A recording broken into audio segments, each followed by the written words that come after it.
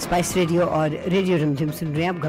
गपशप का प्रोग्राम है। हमारी घड़ियों में बाद दोपहर के 2:06 हो चुके हैं। अब से लेके 3 बजे तक आपका और हमारा साथ रहेगा हमारे आज के इस कार्यक्रम में, जिसका नाम बड़े प्यार से हमने गपशप रखा है, क्योंकि इसमें वो सभी बातें जो आज आपकी नज़रों में अटकेंगी, खटकेंगी और दिल में समाएंगी, उन सबको लेकर हम हाजिर हैं। ये बताते हुए कि स्टूडियो के बाहर का मौसम खुशनुमा है, 15 डिग्री सेल्सियस तापमान है, और आज स्टूडियो के अंदर का मौसम और भी ज़बरदस्त है, क्योंकि वादे के मुताबिक आज हमारे साथ नितिन कुमार जी हैं, जो कि ख़ास यहाँ पे अपना कॉन्सर्ट करने के लिए आए हैं। नितिन जी, आपका प्रोग्राम में स्वागत करते हैं। कैसे हैं आप? Thank you ma'am. नमस्ते आप सभी को, सबको सत श्री अकाल। मेरी तरफ से मैं बहुत अच्छा हूँ। आप कैसे हैं मैम? बिल्कुल ठीक ठाक, और आपसे बात करके और भी अच्छा लगता है। Thank you ma'am. तो ये बताइए, वैंकूवर के बारे में क्या ख्याल हैं आपके? वैंकूवर वैसे ब्यूटीफुल ब्रिटिश कोलंबिया तो इतना खूबसूरत है, और ऊपर से खूबसूरती और बढ़ जाती है। जब स्पाइस रेडियो में आपने मेरे को बुलाया तो मैं आपका दिल से शुक्रिया अदा करना चाहूँगा, आपने मुझे इनवाइट किया। Thank you so much. और मैं आपसे ये भी पूछना चाहूँगी कि आपका शो है, हाँ जी, 30 तारीख को, उसके बारे में कुछ बताइए। हाँ जी, तो आप जैसे कि आपने ऑलरेडी हमें इतना प्रमोट किया, आप कर ही रहे हैं, इसके लिए पहले तो आपका दिल से शुक्रिया। और 30 सितंबर को ऑर्फियम में हम 4 आर्टिस्ट जो हैं परफॉर्म करने वाले हैं। सलमान अली, सनी हिंदुस्तानी, मैं नितिन कुमार एंड इशिता विश्वकर्मा, जो कि गुरिंदर सोडी जी हमारे इंटरनेशनल प्रमोटर, जिनकी वजह से हम यहाँ पे आए हैं। और 30 तारीख को हम परफॉर्म करेंगे ऑर्फियम थिएटर में। तो आप सबका इंतजार है, आप सबसे मिलने का। तो हम बेकरारी से इंतजार कर रहे हैं आपका भी, कि आपका शो यहाँ पे हो। हाँ जी। आपने ऑर्फियम थिएटर में शायद पहली बार क्वीन एलिजाबेथ में हमने परफॉर्म किया है। That's right. तो ये क्वीन एलिजाबेथ से थोड़ा सा बेटर। हाँ जी, हाँ जी जी। कहते हैं कि इसका साउंड सिस्टम जबरदस्त है। हाँ जी, और खूबसूरत बहुत है, और बहुत ज्यादा खूबसूरत और नेट है। जी जी जी। यानी पुराने बिल्कुल तौर तरीके से एक महल की तरह लगता है अंदर से। सो वी आर होपिंग कि आपका प्रोग्राम वहाँ पे बहुत कामयाब रहे। Thank you. मैं चाह रही थी कि आज के इस कार्यक्रम में हम आपसे आपके बारे में कुछ जानकारी लें, जैसे कि संगीत का शौक आपको कब से है? ओके, तो एज सच म्यूजिक का शौक था नहीं। अच्छा। बचपन में मतलब मैं बहुत शरारती था, और मेरे को डीएसपी बनने का बड़ा शौक था, पुलिस बनने का शौक था। अच्छा, पुलिस इंस्पेक्टर बनने का। यस, हाँ जी। तो लेकिन पढ़ाई में तो बिल्कुल ही गरीब था मैं, था ही नहीं मेरी। तो मेरे पिताजी को ना भजन गाने का बड़ा शौक था। मंदिर एक्चुअली क्या, वो मेरी फैमिली पूरी स्पिरिचुअलिटी में ही है।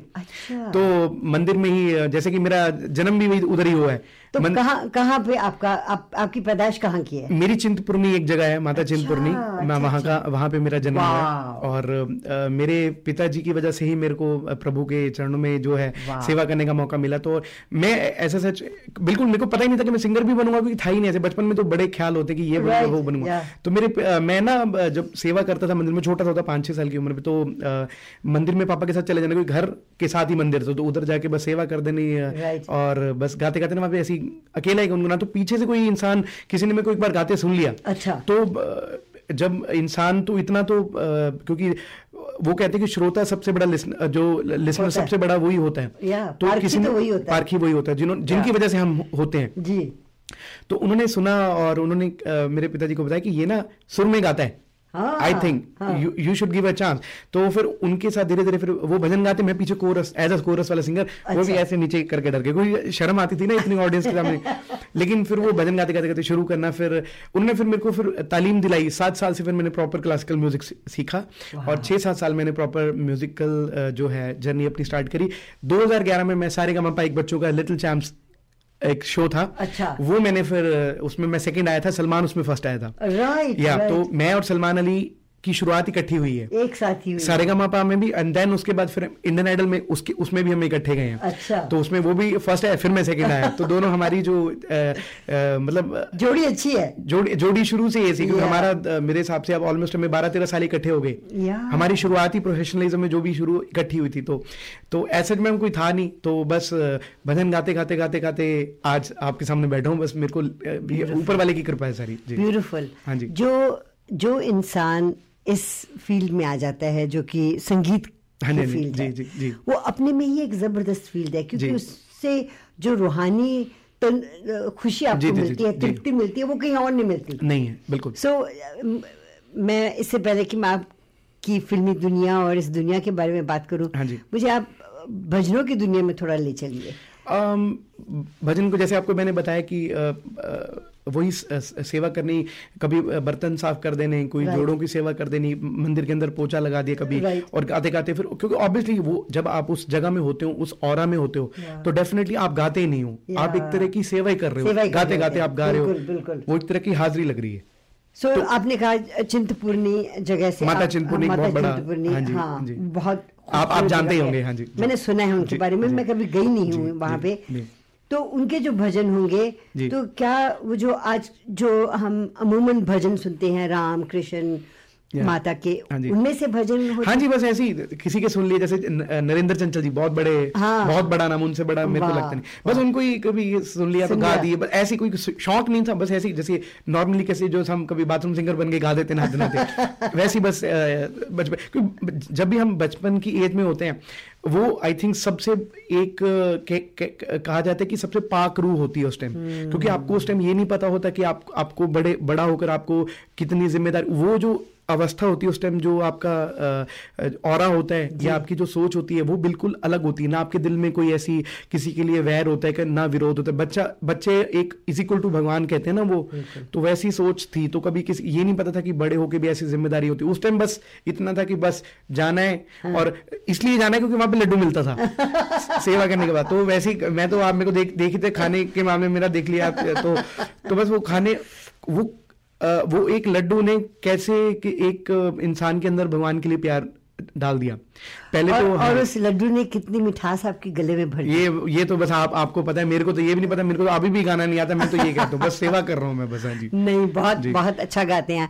और आपको याद होगा कि जब पहला गीत आपने गाया होगा और किसी ने आपको शाबाशी दी होगी, मैं आपको किस्सा बताता हूँ। हाँ जी, 2000 मैंने जीवन में 2007 से जब से मैं प्रोफेशनलिज्म में आया हूँ, मैंने बहुत बचपन में मैं जागरण करते हैं ना गलियों में, वो गाने शुरू कर दिए थे मैंने।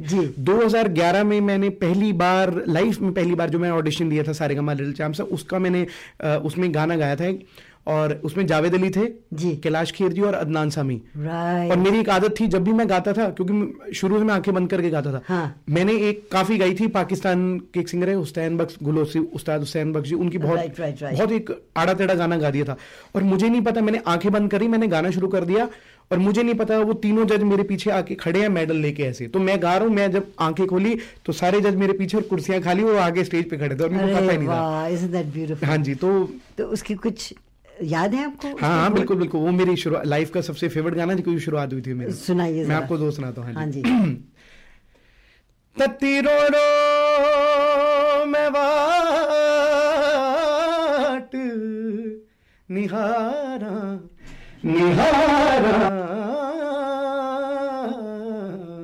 विसावल मोड़ मुहारा, तत्ती रो मैं वाट निहारा,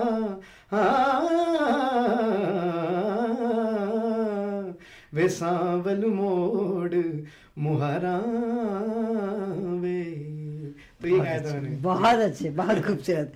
तो हम बात कर रहे हैं नितिन कुमार जी के साथ, जो कि हमारा साथ देंगे 3 बजे तक। आइए एक छोटी सी कमर्शियल ब्रेक लेते हैं और उसके बाद इनके गीत और इनसे बातचीत जारी रहेगी। अगर आप भी इनसे कोई सवाल पूछना चाहते हो तो बड़े शौक से आप फ़ोन कर सकते हैं।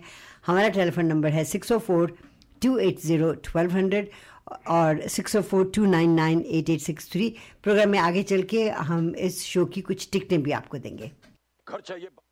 ये हैं बहुत ही खूबसूरत आवाज़ के मालिक नितिन कुमार जी, जो कि गुरदास मान साहब का गीत गा रहे थे।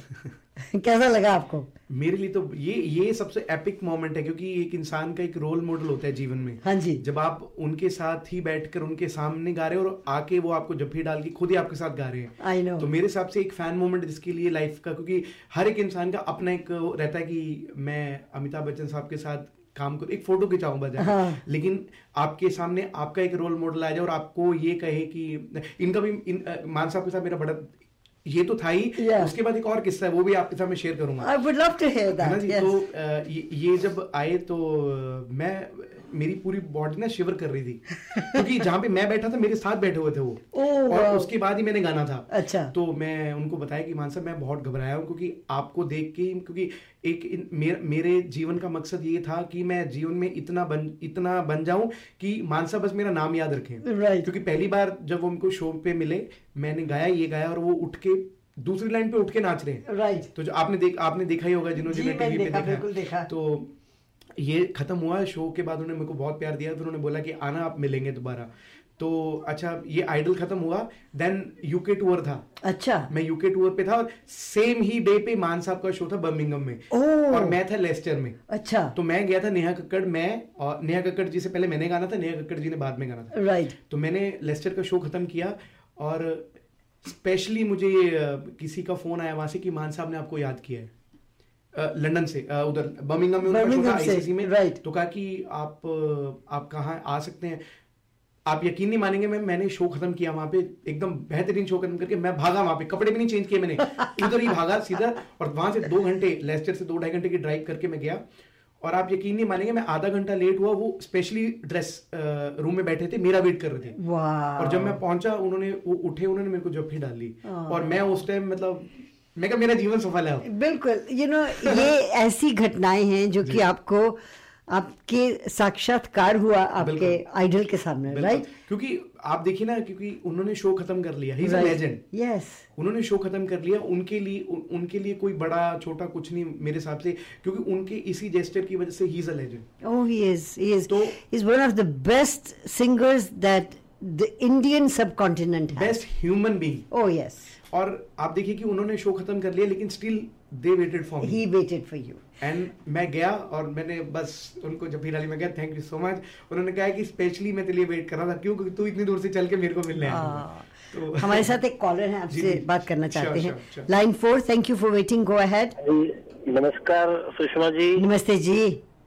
नमस्कार spice radio and Nitin ji, welcome है जी आपका, बहुत बहुत थैंक यू सो मच जी। आपने बोला ब्यूटीफुल ब्रिटिश कोलंबिया, तो मैं पहली लाइन से आपका शो सुन रहा हूँ। Thank you so much. बड़ी खुशी है मुझे नितिन जी, एंड सच में प्राउड महसूस करते हैं जी। आप जिस तरह दिल से गाते हैं और भारत से जुड़े हैं, भारत से आप आए हैं। बिल्कुल सर, बिल्कुल। हमारी रूट्स तो भारत में ही है जी सर। मतलब मैं हूँ, मतलब सुषमा जी या कोई भी लिसनर है जी जी, तो बड़ी खुशी है। आप सलमान, सनी और आप लोगों ने जो ग्रोथ की है, थैंक यू सर। कहाँ आप बेस लाइन शुरू किया, एक इंस्पिरेशन बन जाती है जी एक बच्चों को होप हो जाती है कि नहीं, अगर सलमान हुआ है, नितिन हुआ है, तो मैं भी कर सकता हूँ। बिल्कुल राइट तो रहती है लाइफ। बिल्कुल सर, बिल्कुल। तो बड़ी खुशी है और मैं उम्मीद करता हूँ भी बहुत सारे लोग आएंगे एनकरेजमेंट के लिए, आप सबको लोगों के लिए। Thank you sir. और स्पाइस रेडियो एक आपका बहुत बड़ा सपोर्टर है, अक्सर आपको पता है कि नहीं पता है, मुझे बिल्कुल पता है, बिल्कुल वेरी हाई लेवल। बिल्कुल। और हम हमेशा इनका शो सुनते हैं। पिछली बार मैं टिकट नहीं जीत पाया, तो आज मैं पूरी कोशिश करूंगा आज टिकट जीत सकूं हमारी। आज भाई साहब आपको टिकट मैं आप जरूर दूंगी आपको टिकट, आप अपना नाम लिखवा दीजिए। लेकिन मुझे इतनी खुशी होती है, मैं हमेशा ये वाला शो कभी नहीं मिस करता। कभी आप मेंटल हेल्थ पे लेके ओम जी को, कभी रीति को लेके आते हैं। I always listen all show, I always call. So sweet of you. आप ऐसे करें। 7 बजे वाला, हाँ जी, 2 लड़कियां करती हैं, वो शो करते हैं। हाँ जी। आपका शो मैं कभी नहीं मिस करता। बाकी नितिन जी, आपकी आवाज में जादू है। Thank you sir, thank you so much. Krishna भगवान जी आप पे आशीर्वाद रखें। Thank you so much. और आप बड़ा शुभ दिन। आज गणेश जी का विसर्जन होगा यहाँ पे बहुत जगह पर, कभी कहीं मौका लगे तो सुषमा जी को साथ में लेके जाइएगा। सुषमा जी आपको दिखाएंगी। जैनपुर में होगा 2 जगह पे, बुराड़ क्वीन पे, तो आप गणेश जी का और आशीर्वाद लीजिएगा। हम चाहते भी आप ऐसी तरक्की करती रहे, स्पाइस रेडियो ऐसी तरक्की करता रहे और नए नए टैलेंट को सपोर्ट करता रहे। बहुत बहुत धन्यवाद। And don't go away, stay on the line भैया। एंड विशाल आपका नंबर ले लेगी और आपके नाम पे 2 टिकटें मैंने रखी हुई हैं। ठीक है, thank you very much, so kind of you. I always feel great when I talk to you. Thank you. And please show पे जरूर आइएगा। 100%। 2 मिल गया, 2 बाय कर लेंगे, 4 जने हम आ जाएंगे। Thank you sir, thank you so much. Okay, here we go. देखिए आपको प्यार करने वाले कितने हैं। यही तो मैं आपको कह रहा हूँ कि ये लोग जीवन कहते हैं ना, जीवन में आपने ये कमाया, क्या आपने मर्सिडीज खरीदी, आपने BMW। मैंने कुछ नहीं खरीदा, मैंने ये खरीदा या मैंने पाया ये। मेरा एसेट मेरी ऑडियंस है और कुछ नहीं है जीवन में। कुछ भी ऐसा कोई शौक नहीं है कि मैं मुझे ये करना है हासिल। मुझे बस लोगों के ना दिलों में रहना है, बड़ा नाम हो ना हो, बस नितिन दिल में रही, ये बड़ी बात है बस। और जो इंसान प्यार बांटता है ना, उसको वैसे भी प्यार बहुत मिलता है। और अगर आप प्यार बांटने वाले ना होते तो आपको भी प्यार न मिलता। बिल्कुल। और मान साहब की बात भी सेम है, वो जहां भी जाते हैं प्यार बांटते हैं। बिल्कुल। और बड़े सीधे साधे और भावात्मक इंसान है, spiritual and super human being 100%। तो मैं इससे पहले कि एक छोटी सी ब्रेक लूं, आपका वो गाना मैंने पूरा नहीं बजाया था, चलना, राइट? जो जिसमें मान साहब आपके साथ स्क्रीन पे, मान साहब आपके साथ नाच रहे हैं और it's beautiful.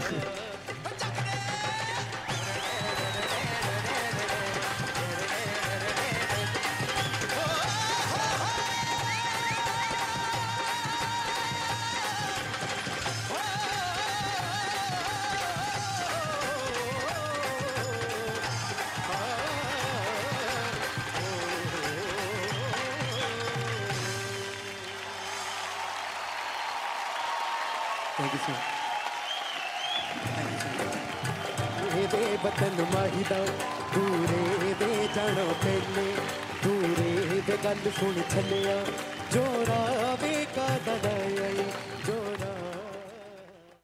Beautiful, what a beautiful feeling कि आपके लिए उस वक्त कितनी जबरदस्त फीलिंग होगी कि आप उन्हीं का गीत गा रहे हैं, उन्हीं के सामने, और उन्हीं का लेजेंडरी सॉन्ग, और one of his best. I remember पहली बार जब मान साहब को मैंने कहीं देखा था किसी वीडियो में, तो वो कमली गा रहे थे, कमली यार दी कमली। हाँ, कमली यार दी कमली। And I thought to myself, you know, ये लड़का जो है ये लड़कियों की गाने गाता है, you know, I've never seen that before, but it was just out of this world.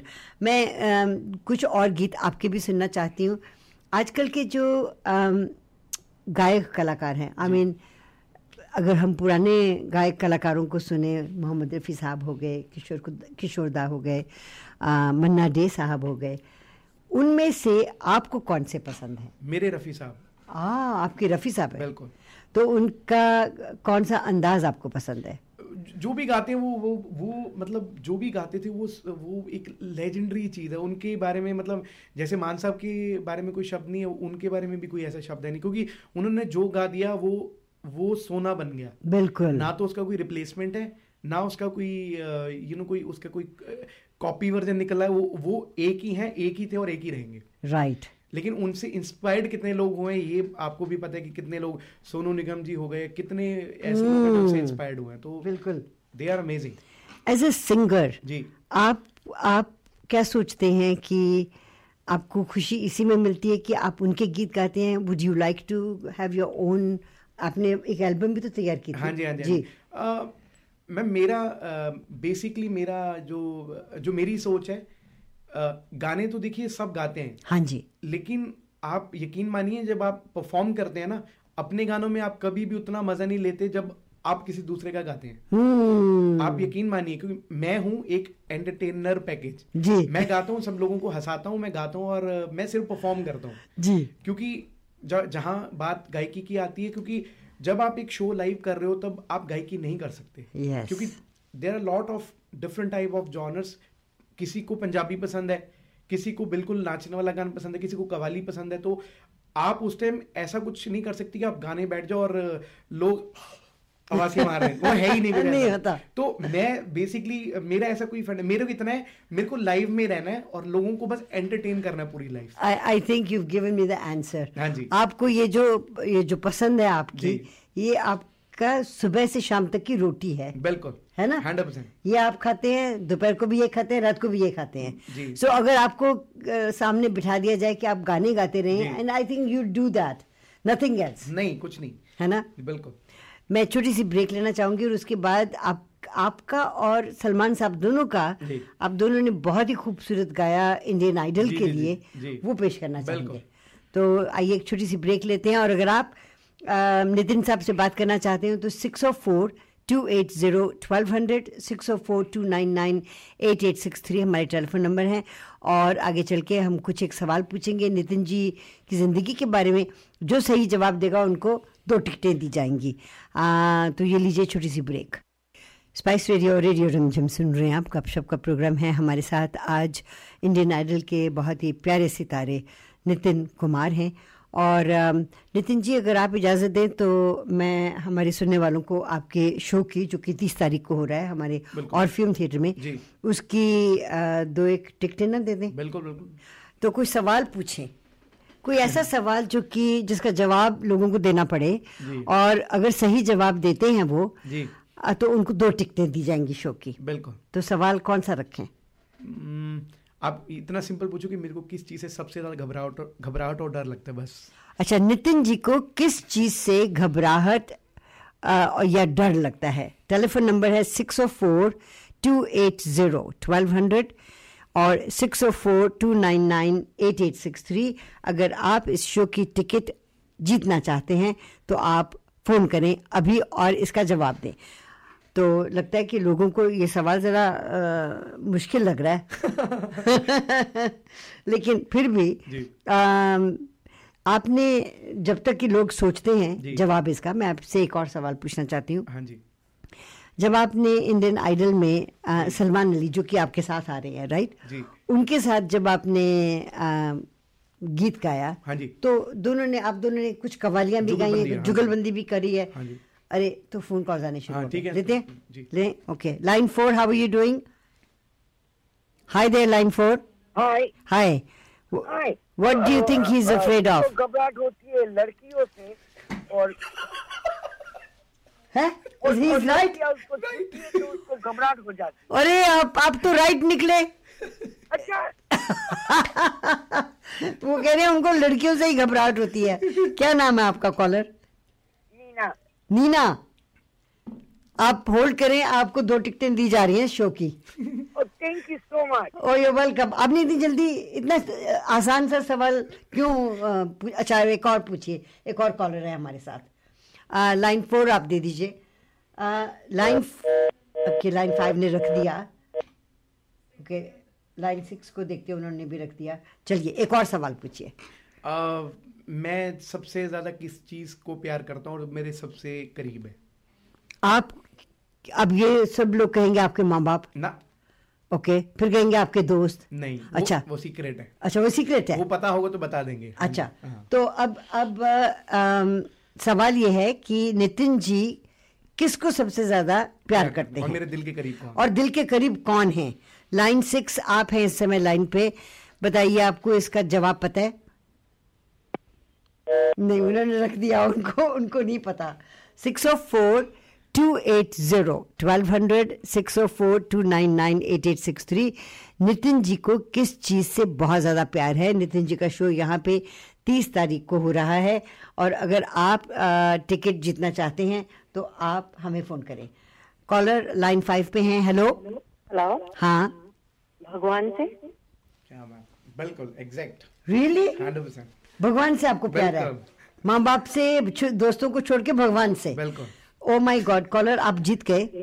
Thank you. ये तो बड़े आसान सवाल पूछ रहे हैं। अच्छा, आप होल्ड करें। ओके, आपको 2 टिकटें दी जाएंगी। So line 5 has also 1 tickets. तो नितिन जी, इससे पहले कि 2 और टिकटें हम दे, आगे चल के जरूर देंगे, मैं ये गीत बजाना चाहती हूँ आपका। हाँ जी। जो कि आपने और सलमान दोनों ने गाया है। बिल्कुल। तो इसको थोड़ा सा सुना दें और उसके बाद इसकी, मैं आपको इसकी हिस्ट्री बताऊंगा। बताइएगा इसकी हिस्ट्री जरूर।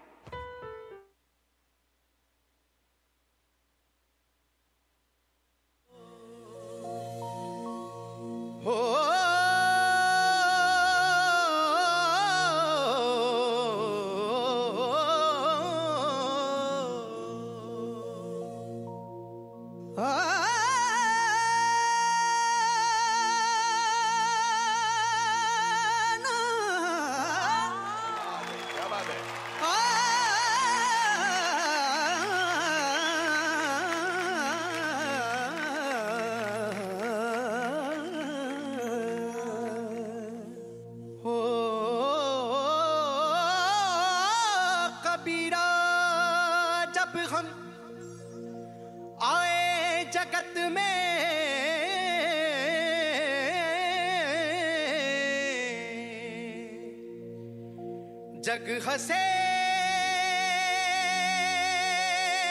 हम रोए, ऐसी करनी कर चले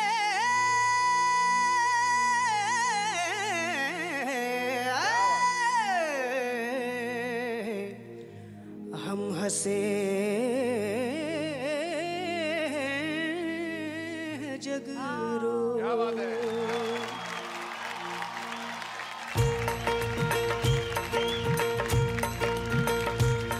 मेरा रंग दे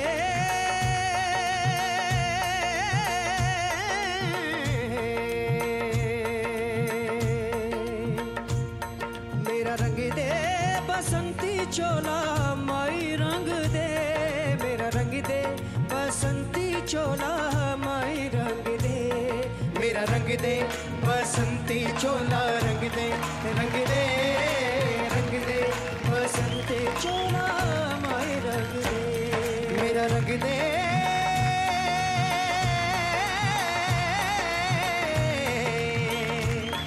मेरा रंग दे बसंती चोला माए रंग दे, मेरा रंग दे बसंती चोला माए रंग दे, ओ मेरा रंग दे बसंती चोला रंग दे, रंग दे रंग दे बसंती चोला माए रंग दे।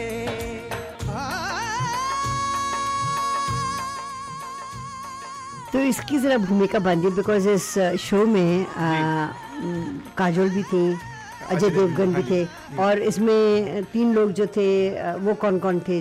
जो अनु मलिक जी थे, नेहा कक्कड़ जी और विशाल ददलानी। हाँ, विशाल ददलानी। तो ये जब ये हमने वैसे गाना नहीं था ये गाना। अच्छा। इसकी बड़ी इंटरेस्टिंग स्टोरी है कि क्या होता है कि जैसे आप शो करते हैं, शूट करते हैं, उसके जैसे एक हफ्ते पहले गाने डिसाइड होते हैं कि आप क्या गाएंगे। हाँ। तो ऑब्वियसली एक शो जब चल रहा है तो उसमें हम एक दूसरे के कॉम्पिटिटर हैं। राइट। मैं अलग गाऊंगा, वो अलग गाएगा, लेकिन ये पहली बार ऐसा कुछ कंसेप्ट लाया कि एक ही परफॉर्मेंस को एज अ परफॉर्मेंस भी गिना जाएगा, उस पर मार्क्स भी मिलेंगे, लेकिन आपको गाना इकट्ठा है।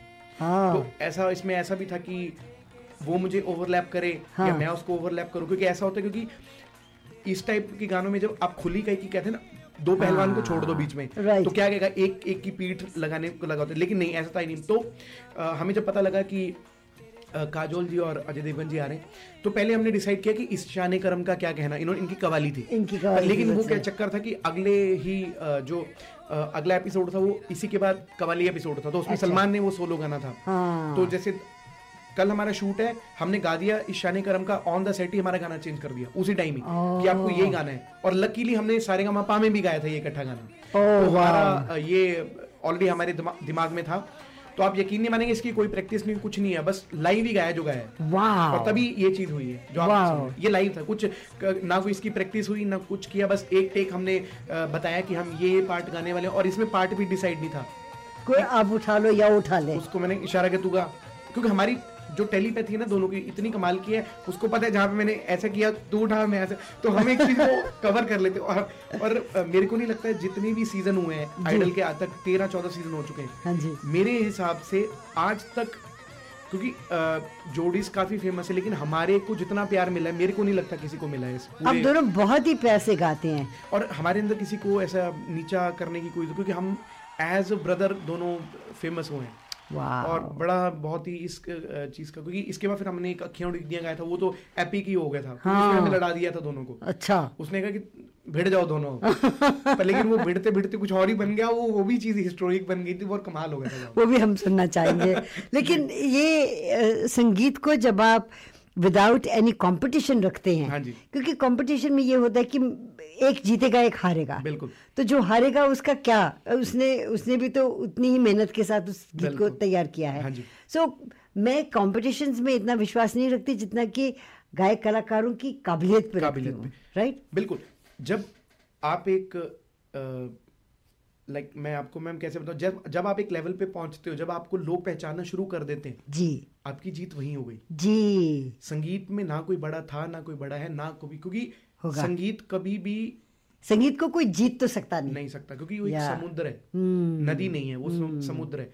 समुद्र में कितने टाइप के जीव जंतु रहते हैं, कितने टाइप का, ना उसकी कोई गहराई का अंत है, ना उसकी कोई लंबाई का अंत है। तो आप कैसे किसी को आप कर सकते हो कि तू इससे बड़ा है या तुम इससे बड़े हो? नहीं, ये सिर्फ एक, जब गायकी में आपके साथ, गायकी के साथ स्पिरिचुअलिटी जब मैच होती है ना, तो इंसान एक फकीर बनता है। वाह। तो एक जो आर्टिस्ट होता है, जो सच्चा आर्टिस्ट होता है, वो आर्टिस्ट नहीं होता, वो फकीर होता है मेरी नजर में। क्यों? क्योंकि उसका ना कोई मजहब, ना कोई उसका कोई धर्म, ना कोई उसका रिलीजन। वो चाहे हिंदू है, मुस्लिम है, सिख है, ईसाई, कुछ नहीं। किसी, जब हम गाना सुनते, हम ये तो नहीं सुनते कि मोहम्मद रफी साहब ने भजन गाया सुख के सब जाती, तो वो मुसलमान है तो उन्होंने क्यों गाया? उन्होंने मित्र प्यारे ने भी गाया, तो उन्होंने शब्द गाया, तो हम ये तो नहीं कहेंगे कि मुस्लिम ने क्यों गाया। तो म्यूजिक का ना तो कोई रिलीजन है, ना कोई बाउंड्री है, और ना ही उसका कुछ कोई हम उसको डिवाइड, उसकी सीमा है ही नहीं, बांधी भी नहीं जा सकती जी। और इसीलिए एक जो आर्टिस्ट, जो सच में जो अच्छा आर्टिस्ट होगा, वो फकीर होगा अंदर से।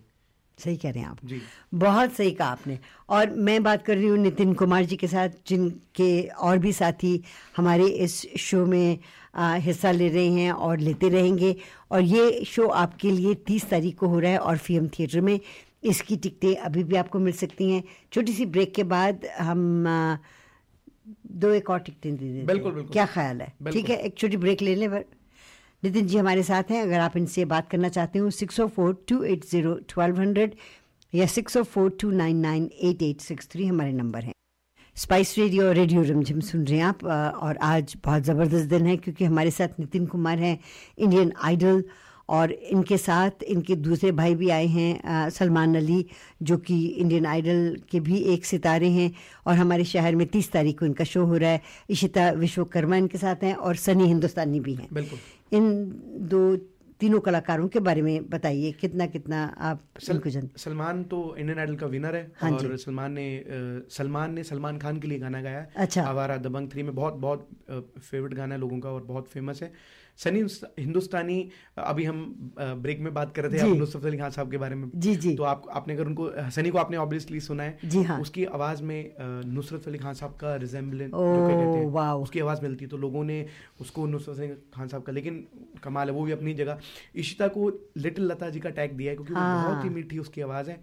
और रिसेंट में अभी 2 दिन पहले उसका गाना है अरिजीत सिंह के साथ, अच्छा, मन जोगिया करके। तो बहुत जितने भी आर्टिस्ट, मैं आपको यही बोल रहा हूँ कि एक शो में अलग तरीके की खुशबू, एक ही बकेट में कितने टाइप की खुशबू आपको मिलेगी। तो मैं चाहता हूँ कि लोग मिस ना करें शो को, क्योंकि ऐसे शो बहुत कम होते हैं। और आप चारों के साथ जो कि अलग अलग जॉनर के गाने गाएंगे। अच्छा, तो चलिए किसी को टिकट भी देना चाहते हैं जी, इनसे बात भी कर लेते हैं। Line 4, how are you doing? Hi there line 4। Line 4 आ नहीं रहे, आपने उनको होल्ड पे रखा है? अच्छा, लाइन 4 किसी के साथ बात कर रहे हैं। ओके, दोबारा फोन करें। एक सवाल भी पूछ लेते हैं हम। और वो ये कि ये जो प्रोग्राम हो रहा है 30 तारीख को हो रहा है, इसमें 4 कलाकार आ रहे हैं। एक के साथ तो हम मुलाकात करवा रहे हैं, आप हैं नितिन कुमार जी। सुनने वालों से हम ये पूछना चाहते हैं कि 3 और कलाकार कौन हैं? ओके, आप नहीं बताएंगे, हमारे सुनने वाले बताएंगे। ठीक है, चलो ना। 280-1200 299-8863, तो ये दोनों नंबर पे आप फोन कर सकते हैं। और पहला जो सही जवाब देगा उसको 2 टिकटें दी जाएंगी इस शो की। और टिकटें बहुत खूबसूरत है मेरे पास।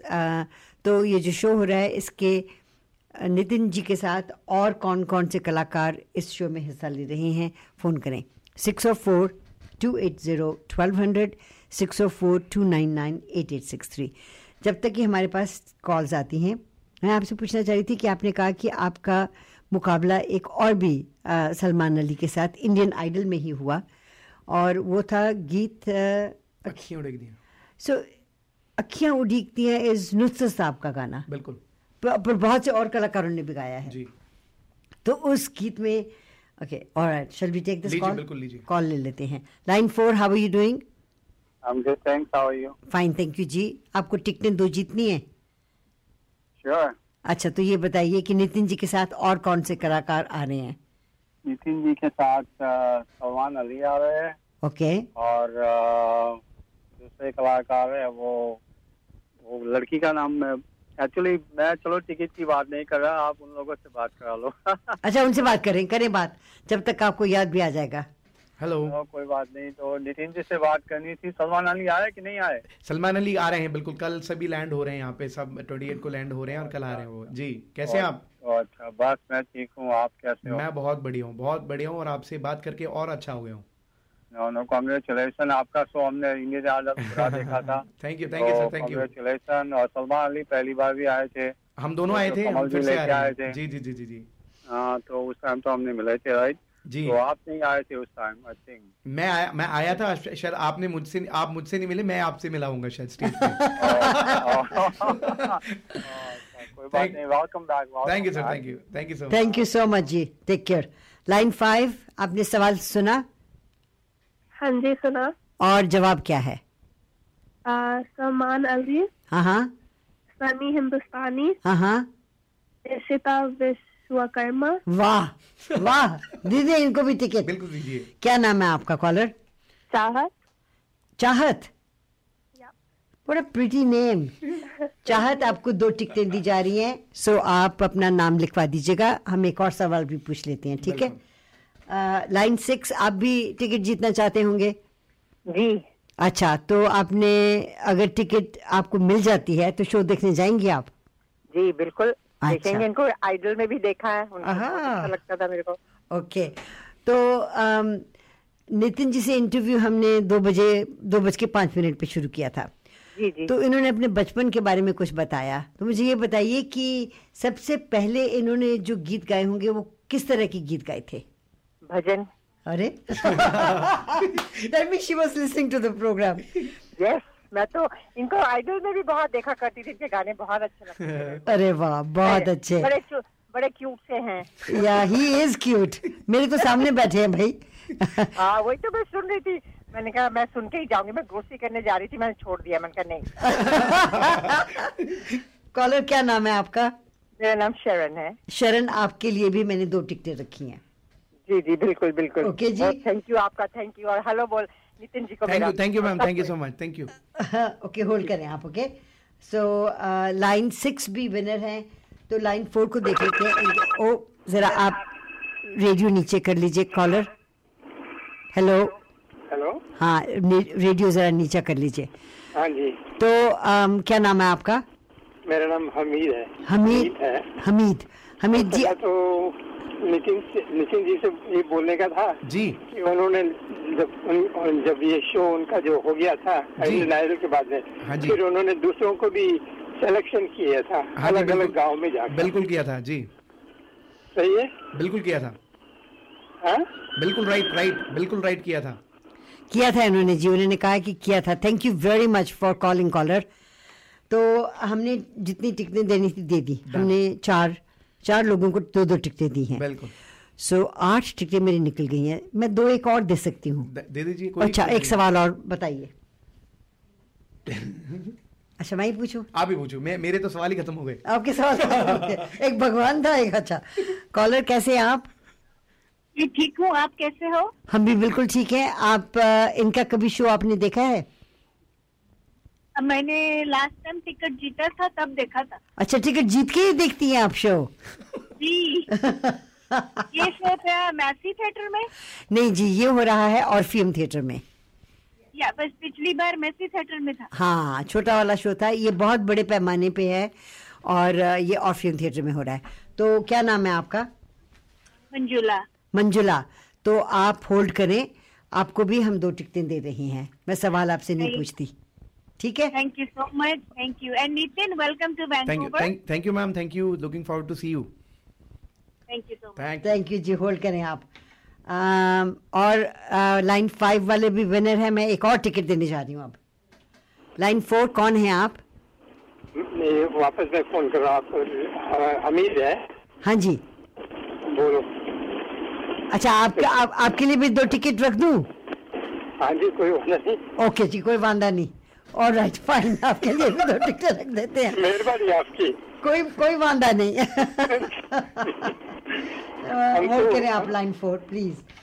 और इसी के साथ हमारे आज के इस प्रोग्राम को समाप्त करने की इजाजत चाहते हैं। नितिन जी, आप प्रोग्राम में आए, थैंक यू उसके लिए बहुत बहुत धन्यवाद। बस लास्ट में मैं ये कहना चाहूंगा, कल सभी आर्टिस्ट जितने भी हैं वो लैंड कर रहे हैं जी, और उसके 2 दिन बाद ठीक हमारा 30 को शो है। तो जिन लोगों ने अभी टिकट्स आदि तो आपने इनको जिता दिया, लेकिन जितनी लेफ्ट ओवर बची हैं आप जल्दी से जल्दी जाएं, वीटिक्स पे टिकट्स बाय करें। और एक बार फिर से मैम आपका thank you, and Gurinder sir का भी थैंक यू जिन्होंने आपसे मिलने का और स्पाइस रेडियो में आने का मौका दिया। गुरिंदर जी तो हमारे दिल के बहुत करीब हैं, so he is an old friend of mine. और इस अगले गीत के साथ आज के प्रोग्राम को यहीं समाप्त करना चाहते हैं। Thank you so much.